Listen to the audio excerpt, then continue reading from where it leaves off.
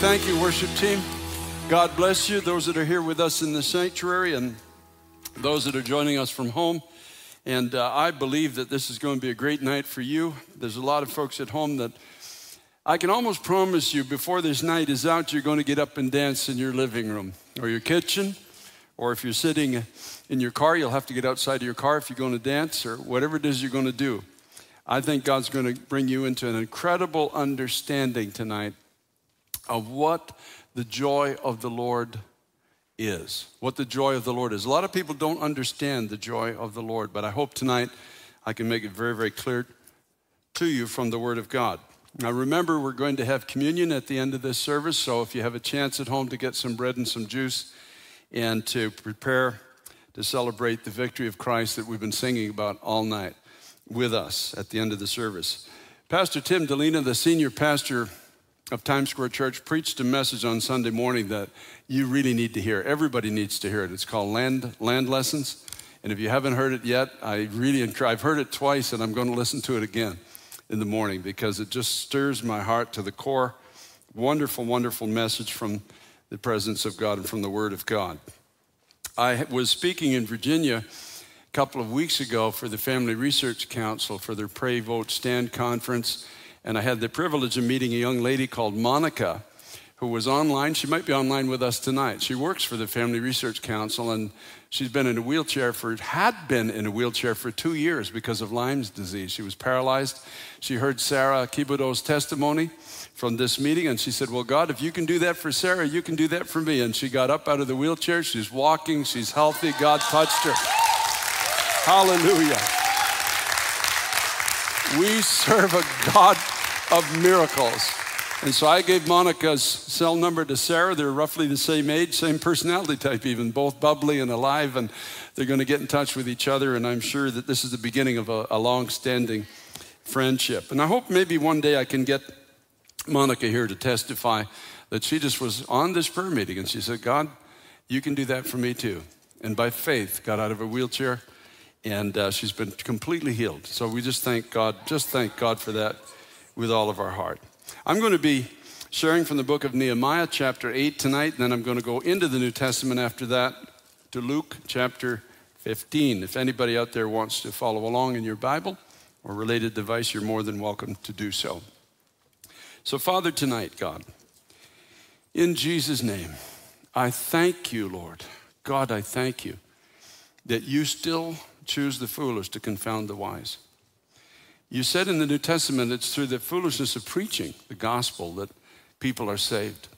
So, Father, thank you, God, for using this foolish vessel one more time, anointing me with your Holy Spirit, taking my thought process far beyond what I naturally have, and speaking through me, God, to the hearts of the people that are gathered in this auditorium and those that are with us online and those who will be watching in the future in their own time zones. Thank you, Lord. Thank you, God. Lord, as the world is on a downward spiral, your church is rising. God, thank you for what you're doing, Lord. My heart is glad. I don't understand it all, but God, I feel it in my spirit. Your church is rising. Just as Sarah rose from a wheelchair and Monica rose out of a wheelchair, your church is getting up. Your church is going to have a testimony of the miraculous. And God, we're going to understand some basic truths that maybe we just lost along the way. In our desire to please you, we forgot that this whole kingdom is about grace and mercy. So, Father, help me to convey this truth tonight and help us all anew and afresh to understand what the joy of the Lord really is. In Jesus' name, amen. So Nehemiah chapter 8. Now the background, the children of Israel have been taken into captivity because they dealt carelessly really with the presence of God. They dealt carelessly with their purpose on the earth. And they started to take a lot of things for granted, and maybe in great measure, as we're all prone to do, they got bored with the things of God. They drifted away from God, and the end result was a foreign nation came in, took all of the people captive for 70 years into a nation at that time initially called Babylon and eventually belonged to the Medo-Persians. Then in 3 separate stages, the miraculous opened and the people were given a way to go back home and to begin to rebuild their testimony. And one of these, the last actually group of people, was under the leadership of a man called Nehemiah. And Nehemiah was really just a butler in the Medo-Persian king's court. And from his own brothers, he heard a report of what was going on in Jerusalem, how that the people who had gone back, they were trying to rebuild, but they were discouraged, and there was a bit of reproach concerning them. In other words, there was a lot of mockery about the people of God. And when he heard the report, it broke his heart. And he began to pray. He was a man given to prayer, and he began to pray, and God began to lead him, gave him incredible favor to go back to Jerusalem and to rebuild the wall around the perimeters, as it was, around the city of God that had been broken down because of the previous neglect. And then the wall in 52 days was accomplished. It was really a miracle. He just encouraged everybody to start building in the vicinity of your own house. Men and their wives, men and their sons, men and women and their daughters, they all began to build together. And everybody in the vicinity of their home began to build. And in just 52 days, which even the enemies of the people of God had to acknowledge this was a miracle, that God was with these people. You see, when we start to obey God, things begin to be done that we normally couldn't do in times that we couldn't do them in, and with skills that none of us naturally have. And so when it was all done, under Ezra the priest and Nehemiah and others, they gathered all the people together to, again, open the words of God's book and to read them to the people. They hadn't really been serious about the word of God. It was because of their lack of seriousness of God's word that they got into captivity and trouble in the first place. They didn't really take God at his word. There were warnings. You go to the book of Deuteronomy, for example, chapter 28, the warnings are very, very clearly there of what would happen to them if they neglected this great relationship that God was bringing them into. Of course, they neglected it, and everything that was warned happened to them. So now they're coming back and they're trying to rebuild. Now you have to picture the scene now. They're rebuilding a testimony out of the rubble.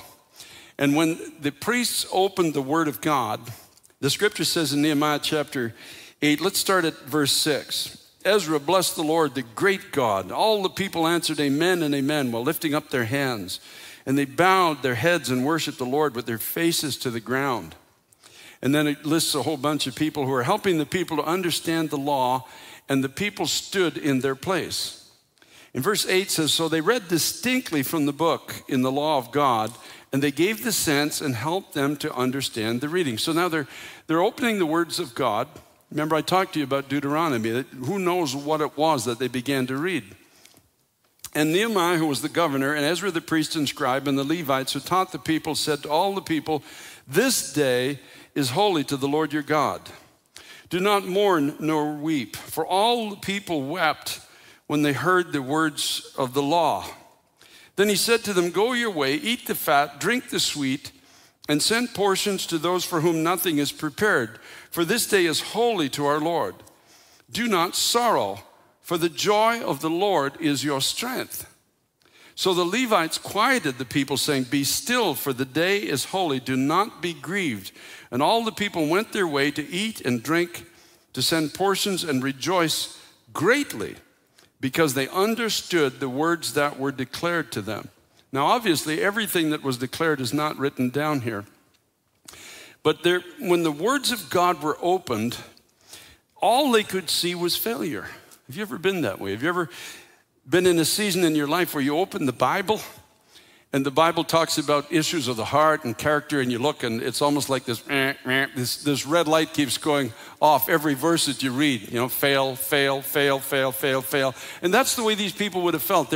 The word of God that they had at that time is being read, and all they see is failure. Oh, God, you warned us, we didn't listen. You told us, we didn't take it seriously. You told us what would happen to our children. We didn't listen, and we ended up in captivity, and we brought your name into reproach. That would be another thing that would grieve their hearts. Oh, Lord, we were, as they would be reading the words of God, they would recognize again the calling on their lives. Abraham was their father, and through them, there was supposed to be a blessing that would come and touch the whole known world.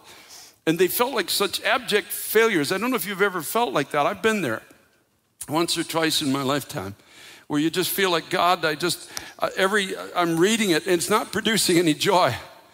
I'm reading your word and it's just simply producing a sorrow because all I see is failure upon failure upon failure upon failure. Husbands, love your wives as Christ loved the church. I remember when I was a young Christian, I remember blurting out loud, oh, that's easy for you to say. Paul, you weren't even married and you're writing all these words and telling us how to live. God told me, he says, I'll show you how to do this. You don't have to worry about that. You let me do in your life what only I can do for you. And I'm talking about the early years. When you're reading the word and you just, God, I'm such a failure. I see what I should be, but I see also what I'm not. Remember, Paul said that in the book of Romans, the things I know in my heart what's right to do, and I delight in my mind. But God, I don't know how to perform this. I don't know how to do what I'm supposed to do. For the things I know I should do, I'm not doing. And the things I don't want to do, I find myself doing. And he says, who will deliver me from the body of this death? But now the people wept when they heard the words. There's just ruin everywhere. I don't know if you've ever felt like that. I'm speaking to people online tonight. Your whole life is a mess and you know it. I mean, I don't even have to prove it to you and you know that. You feel like you've blown your life. And maybe some of you actually were raised in the church or you had some exposure to the things of God. And some even thought you had a great relationship, a saving relationship with God, but something happened along the way. You lost it. Maybe you didn't deal carefully with your relationship, or maybe you never fully understood some things about the kingdom of God. And it caused you to drift away, and now your life is a mess, and you look around like these people, and it's just ruin everywhere. And every time you open the Bible, it's just like it reminds you of what you didn't do. Maybe you lost your family. Maybe your marriage broke apart. Maybe you're sick in your body because of addictions that got a hold of you, or you're troubled in your mind and you don't know how you're ever going to go forward. You feel like such a total failure. But then something strange is said in the midst of it all. He said, don't be sorrowful. The joy of the Lord is your strength. And the people would have thought initially, as many do, am I supposed to just walk around pretending I'm happy when I'm not? Do I put a plastic smile on my face and walk around just saying the joy of the Lord is my strength, but I don't feel any of it inside? Some people feel that way, I'm sure. But the people understood, not only did they say the joy of the Lord is your strength, they said go and eat the fat, drink the sweet, and you're going to have so much that you can give portions to those that don't have anything. For this day is holy. And so the Levites quieted the people, say, do not be grieved. And everyone went their way to eat and drink and to send portions and to rejoice greatly. So the point is, what did they hear? The scripture says they understood the words that were declared to them. So what were those words that were declared to them? And what is this joy of the Lord that is supposed to be my strength? It's got to be more than just me being happy looking at the mess that's all around me. And it had to be more than just saying, go home and be happy, because that certainly wouldn't do it in those circumstances. Now, in order to understand this principle of the joy of the Lord being our strength, we go to Luke chapter 15. And it's the story in chapter 15 in verse 11. Jesus talked about a certain man that had 2 sons. And his younger son said to his father, give me the portion of goods that falls unto me. And so he divided to them his livelihood. And not many days after, the younger son gathered everything together and journeyed to a far country and wasted his possessions with prodigal living. It means self-consumption. Just he wasted it on himself. So he has this relationship with his father, as the children of Israel did with God in the Old Testament. But he doesn't appreciate it for whatever reason. Maybe it's just never sunk down deep. He just doesn't get who his father is yet, maybe. He doesn't fully understand what it means to be related to his father. I don't know why, but something got into his heart, and he said, I'm done with this place. It's too narrow for me. I just don't like all the rules that are in this place. And for whatever reason, he just said, there's got to be more to life than this. It's the kind of a person that says, I find the church too narrow. I find the call of God too small. There's got to be something other than this out there. And so he just says, give me what is mine. You know, it's interesting. The father doesn't even resist. He doesn't even seemingly try to talk him out of it. Give me, in a sense, it's a kind of a person who says, God, give me the salvation you gave me. Give me the life you gave me. Give me the promise of provision you gave me. Give me the future maybe that you promised was going to be mine. But I'm going to go and find it myself. I find this place too narrow. So he went out from his father's house, took what his father had given him. He actually got his inheritance, but he took it and he went far, far away from the heart of his father and kind of wasted it all on himself. It's the type of a Christian person who never finds their purpose in life. They fail to understand that we are called to be ambassadors of an incredible kingdom. But rather than, in a sense, live for the benefit of others, he chooses to live for himself. He says, I want to find joy more than I've known in the relationship I've had with my father. Now he went and he spent everything on himself, but when he had spent everything, there arose a severe famine in the land and he began to be in want. And I'm telling you, there's a famine in America today. There's a famine in Canada. There's a famine all over the world. God is producing the famine. I'm telling you straight out right now. God is setting the condition to bring his people home. The father was not willing to have his son captivated in this place forever. And so you have to believe that the father's got some influence and ability, in a sense, to at least be a voice at that time.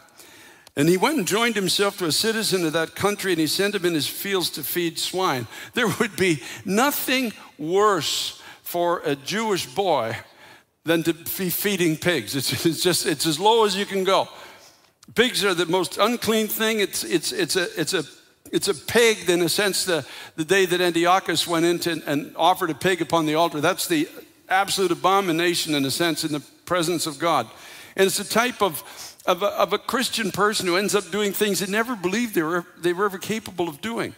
Walking away, in a sense, from the call of God, walking away from the house of the Father, and ending up in the place I never thought I would go here.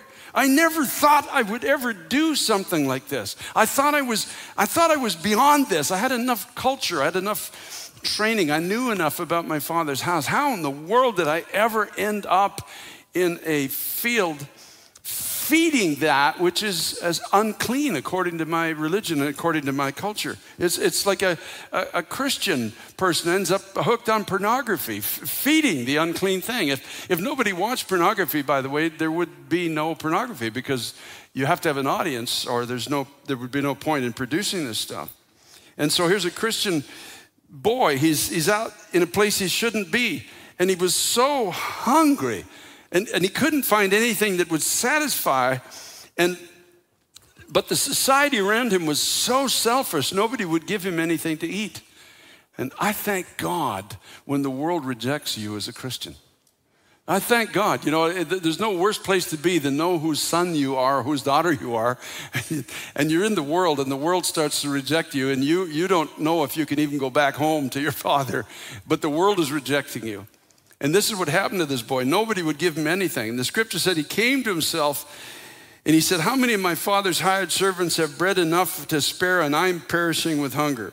I'm going to rise and go to my father. And he would be thinking, now, what's the formula now? How do I come back to my father? Like, what is it that I was told? What was I taught? Oh yeah, I remember now. I got to go and say to him, Father, I've sinned against heaven and before you, and I'm no longer worthy to be called your son. Make me like one of your hired servants.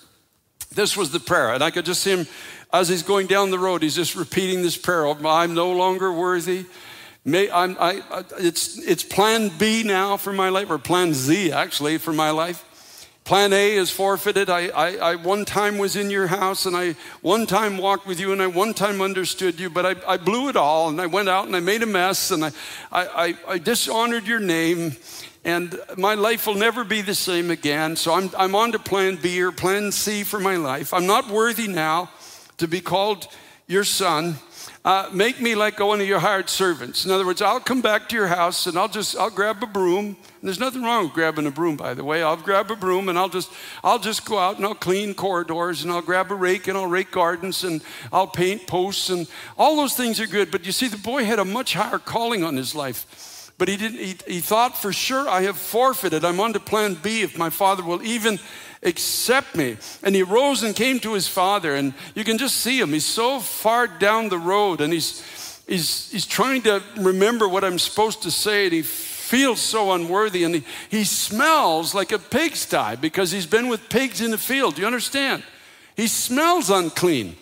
And he's coming down the road and he's repeating his mantra, Father, I'm not worthy. How many people come to church like that trying to get right with God? They sit there, Father, I'm not worthy. Oh, God, make me like one of your hired servants, and I'll never be worthy again, and I'm so sorry for what I've done, and I'll just snivel and snot the rest of my Christian life, and I'll come to the altar, and I'll cry, and I'll repent, and that'll be my whole testimony of what great a mess I made of my life, and you allowed me to come home. The scripture says, but when he was still a great way off, his father saw him and had compassion and ran and fell on his neck and kissed him. I can just imagine this boy's coming down the road and he stinks and he's made a mess and he's broke and he's done things that have brought his own father's name into disgrace. Like he's not lived right, and he's coming down the road and he's reciting his mantra, and suddenly he looks and there's this old man come running down the road. His robes are flowing, his white hair is blowing in the wind, and he's running down the road to his son. Praise be to God. I can imagine the servants in the house. They said, where's he going? Where's he going? He saw the son far. You see, because he'd been waiting for him to come home. That's who God is. That's what God thinks like. That's what the purpose and mission of God has been in this world all along. He didn't come to save the righteous. He came to save sinners. He didn't come because we had it all together. He didn't come because we were righteous or noble or wise or strong. He came to us because we're weak and we're foolish and we make mistakes, every last one of us. He came to us because only he could bridge the great divide that was between us and the kingdom of God. And I don't know what was in the heart of the son, but have you ever been in a church service and you feel like God's calling you, but you're not quite sure what his response to you is going to be? And how surprised he must have been when his father was his father going to slap his face? Was he going to stop 14 feet short and say, don't you dare think about coming home after the mess you made of the family name? He wasn't sure what the father was going to do. And how surprised he must have been when the father embraced him and kissed him. And you know, under the rules, the religious rules as of that time, when you embraced somebody, you took their smell upon yourself. When the Father embraced his Son, he took the smell of the pigs upon himself. When Jesus Christ went to the cross and spread his arms open wide and those nails were driven through, he took your smell. He took my smell. He took our stain. He took our shame. He took all the foolish, stupid things that you and I have done, even as believers in Jesus Christ. He took it all upon himself. All upon himself. How strange that must have seemed to that son when his father embraced him.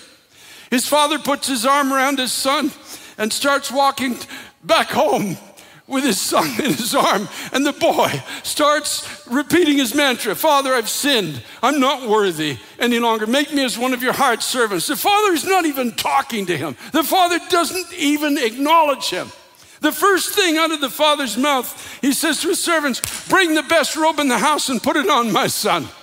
The robe that is reserved for royalty. The robe that is reserved for, it's as if the president came to your house. The robe that is reserved for the finest of the finest of the finest of guests come to your house. Put that robe on my son. And that robe, when it was put on his son, it covered the smell of his shame. It covered the places he had been. He was now being received as royalty, not as a slave, not as plan B, but as royalty coming into his father's house. How stunned the servants must have been. I can imagine, this is what the Bible says in the book of Hebrews, that this salvation of God is something the angels desire to look into. That his heart is so towards us. He so loves us. He is so taken with us. The angels don't understand it. That God, Almighty God who lives in perfection, has set his heart and desire on you and me. Praise be to God. We are his trophies forever. And the best robe in the house of God is the blood of Jesus Christ. The covering of Christ takes away the smell of where we've been and the stain and the reproach of what we've done. Even those who may have known him in some degree but walked away from him. And the next thing he says is, if that's not good enough, he says, bring the ring and put it on his finger. The ring is the signet of the Father's authority. In other words, you're not coming in as plan B, and you're not coming into my house as a gardener. You're coming in as a son. You're coming in with the full authority of my house. The signet ring on the son's finger meant when he sealed a document with that ring, he carried the authority of his Father. Behold, I give you power to tread on serpents and scorpions and over all the power of the enemy, and nothing shall by any means hurt you. The ring of authority, not a slave, not second class, not plan B, not plan C, not plan D, plan A for his son. You are my son, hallelujah. And then he says, bring shoes and put them on my son's feet. In other words, son, you're going to take a journey. See, you're going to represent me now. I'm going to send you places, son, and you're going to talk about me. Hallelujah. I get shivers when I preach this message because, my son, you're going to tell. What do you think the boy's message was from that point onward? The 7 steps to this, the 14 steps to that, obey this, do that, listen to the rules. No, he said, you got to meet my dad. You got to know my father. My life was a mess. I was living in a pigsty, and I came down the road and he embraced me and covered me and empowered me and invited me to represent his house and go on a journey and tell others about him. Now, he brings him in the house. This is where it gets really interesting. The scripture says he brought him in, killed the fatted calf, arranged the celebration, called for the musicians, because in verse 25 it said when the older son came, he drew near to the house and there was music and dancing. So he brings his son, and I've been at a Jewish wedding in Jerusalem, and I've seen this kind of a celebration. He brings his son into the house, strikes up the band. Now the son, you could just picture, the son his life has been a mess. He's standing in the corner of the room, and he's got the robe, he's got the ring, he's got the shoes. He is now the center of attention of this entire gathering. The feast is in his honor. The musicians are gathered, and they begin to play, and the Bible does say there's dancing. And so suddenly he looks, and his father, I've been at a Jewish wedding and I've watched the older Jewish men dance. It's amazing how they dance in a circle and they raise their hand. And he looks at his father dancing, and suddenly it hits him. It is my father's joy to bring me home. It is my Father's joy to cover my failure. It is my Father's joy to empower me over my enemies. It is my Father's joy to call me to represent him in his kingdom. And he looks, and it's not his joy, it's his Father's joy that becomes his strength. The joy of the Lord is your strength. That's what Nehemiah and Ezra and the others were telling the people of God. It is God's joy to bring you home. It is God's joy to restore you. It is God's joy to give you the power to rebuild what was lost. It is the joy of the Lord to do this for you. That is the source of your strength. Hallelujah. It becomes my joy, yes, but it's his joy first, not mine. It's his joy to restore me. Hallelujah. Glory to God. That's why Nehemiah and the others in Ezra, they said to the people, they said, go your way, eat the fat, drink the sweet, and send portions to those for whom nothing is prepared. In other words, feast on this incredible joy of the Lord and let it spill over through your life to people that don't have any of it, or they don't know the reason why they should have the strength that God's joy brings. Have you ever seen, doesn't he say in the Bible, I will rejoice over you with singing?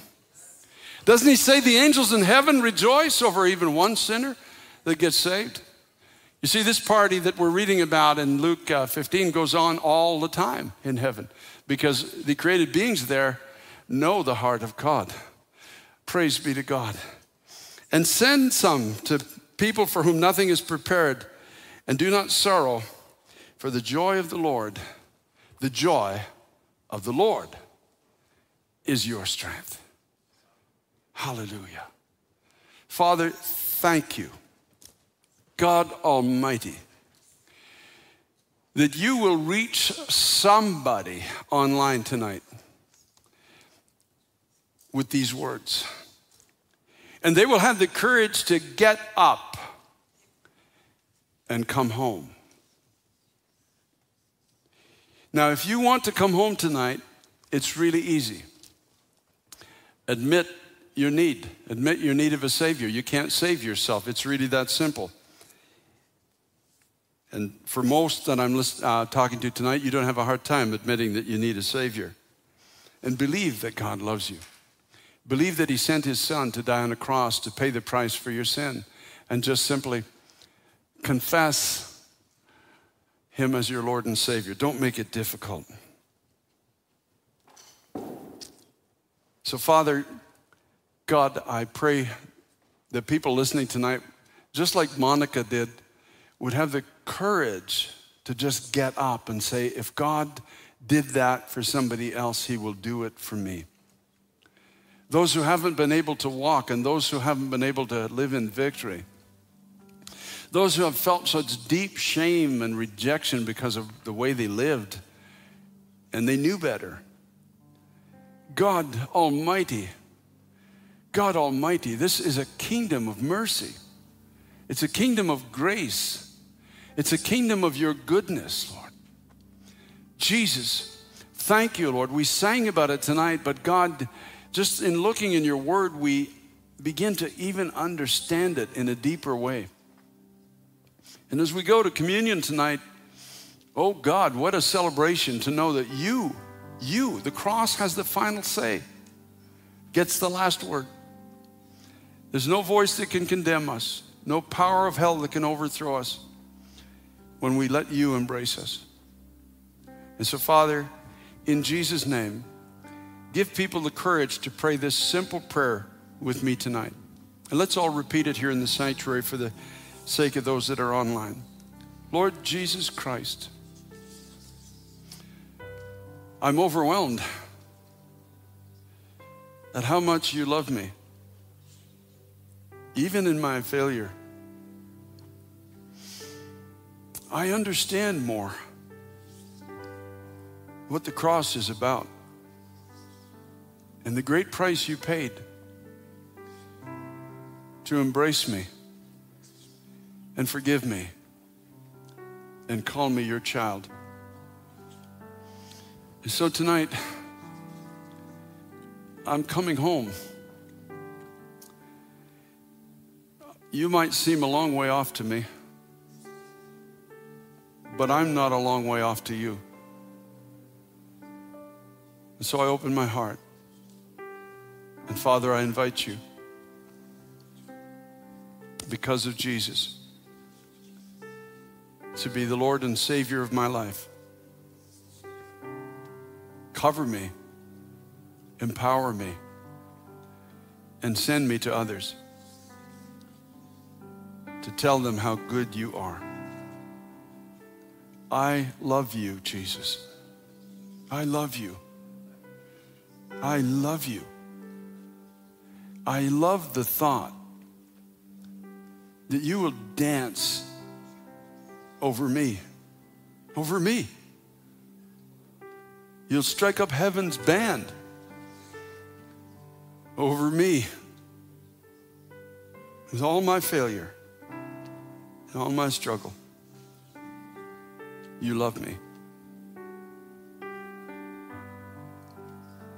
This will be my strength from this day forward.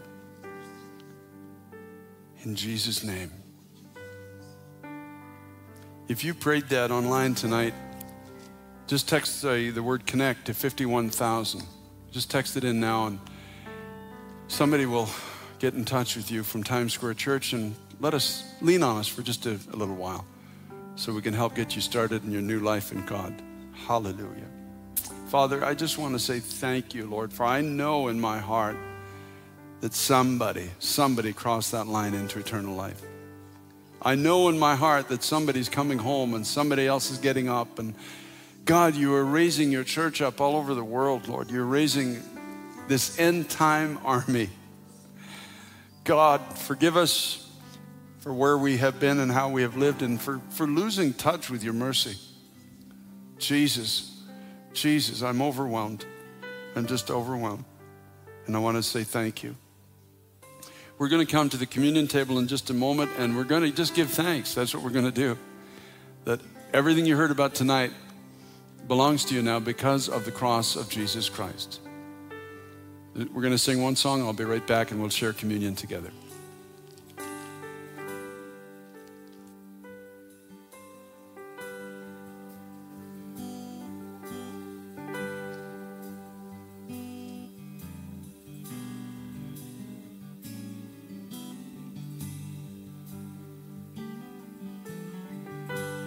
Because he lives, I can face tomorrow. Because he lives, all fear is gone. Because I know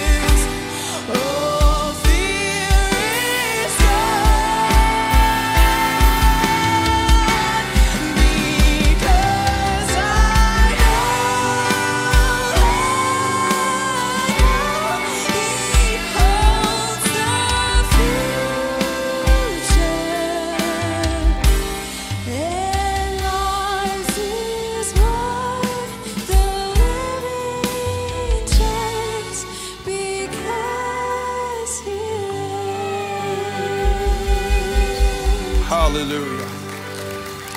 Hallelujah. For I received from the Lord that which I also delivered to you, that the Lord Jesus on the same night in which he was betrayed took bread. And when he'd given thanks, he gave thanks for you. No matter who you are tonight, he gave thanks because he knew that going to the cross was going to bring you home. It was really all about you. And he broke it and said, "Take, eat. This is my body which is broken for you. Do this in remembrance of me."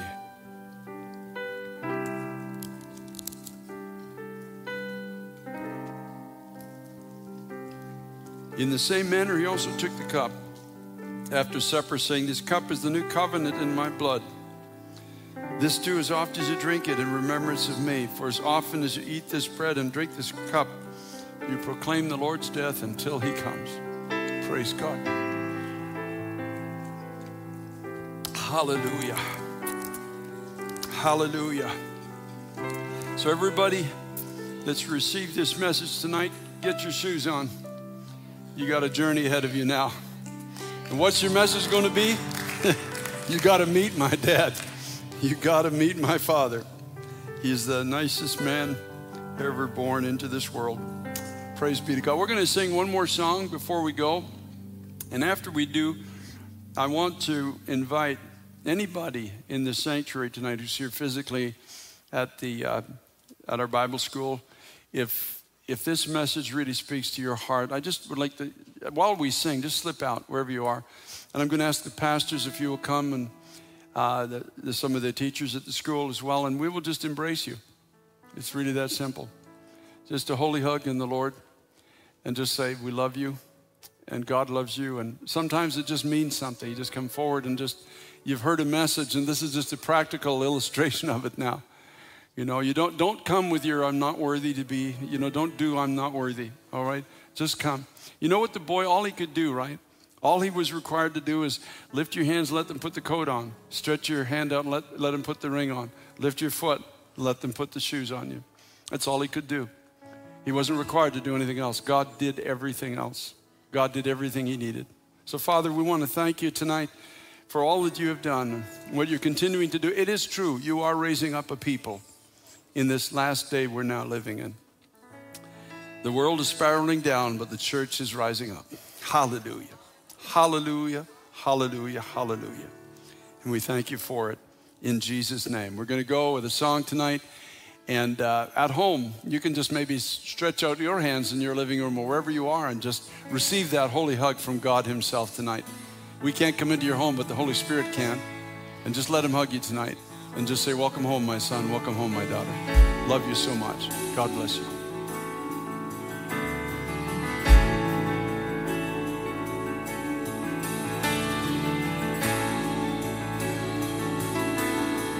I searched the world, but it couldn't fill me. Man's empty praise and treasures that fade will never enough. You came along and put me back together, and every desire is now satisfied here in your love. And oh, there's nothing better than you. Oh, there's nothing better than you, Lord. There's nothing is better than you. I'm not afraid, so I'm not afraid. Show you my weakness, my failures and flaws. Lord, you've seen them all, and you still call me friend. 'Cause the God of the mountain is the God of the valley, yeah. And there's not a place where mercy and grace will find me again.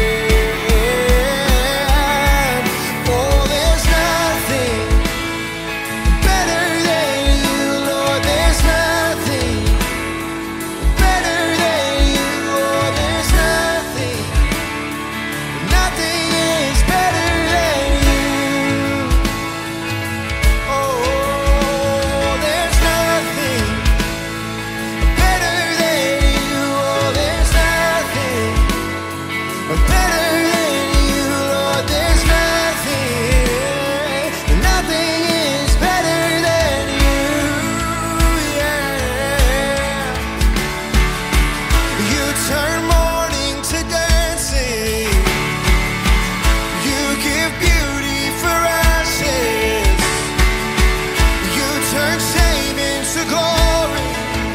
You're the only one who can. You turn mourning to dancing. You give beauty for ashes. You turn shame into glory. You're the only one who can. You turn graves into gardens, into armies. You turn seas into highways. You're the only one. You turn graves into gardens. You turn into armies. You turn seas into highways. You're the only one who can. You're the only one who can. Oh, there's nothing better than you. Lord, there's nothing better than you. Lord, there's nothing. Nothing is better than you. Sing, oh, there's nothing better than you. Oh, there's nothing better than you. Oh, there's nothing. Nothing is better than you. One more time. And oh, there's nothing better than you. Oh, there's nothing better than you. Lord, there's nothing. Nothing is better than you.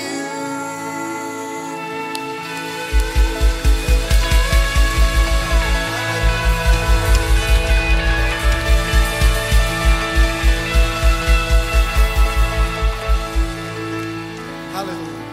Thank you, Jesus. Thank you, Lord, for your goodness. Thank you so much for joining us tonight. Please join us again next week.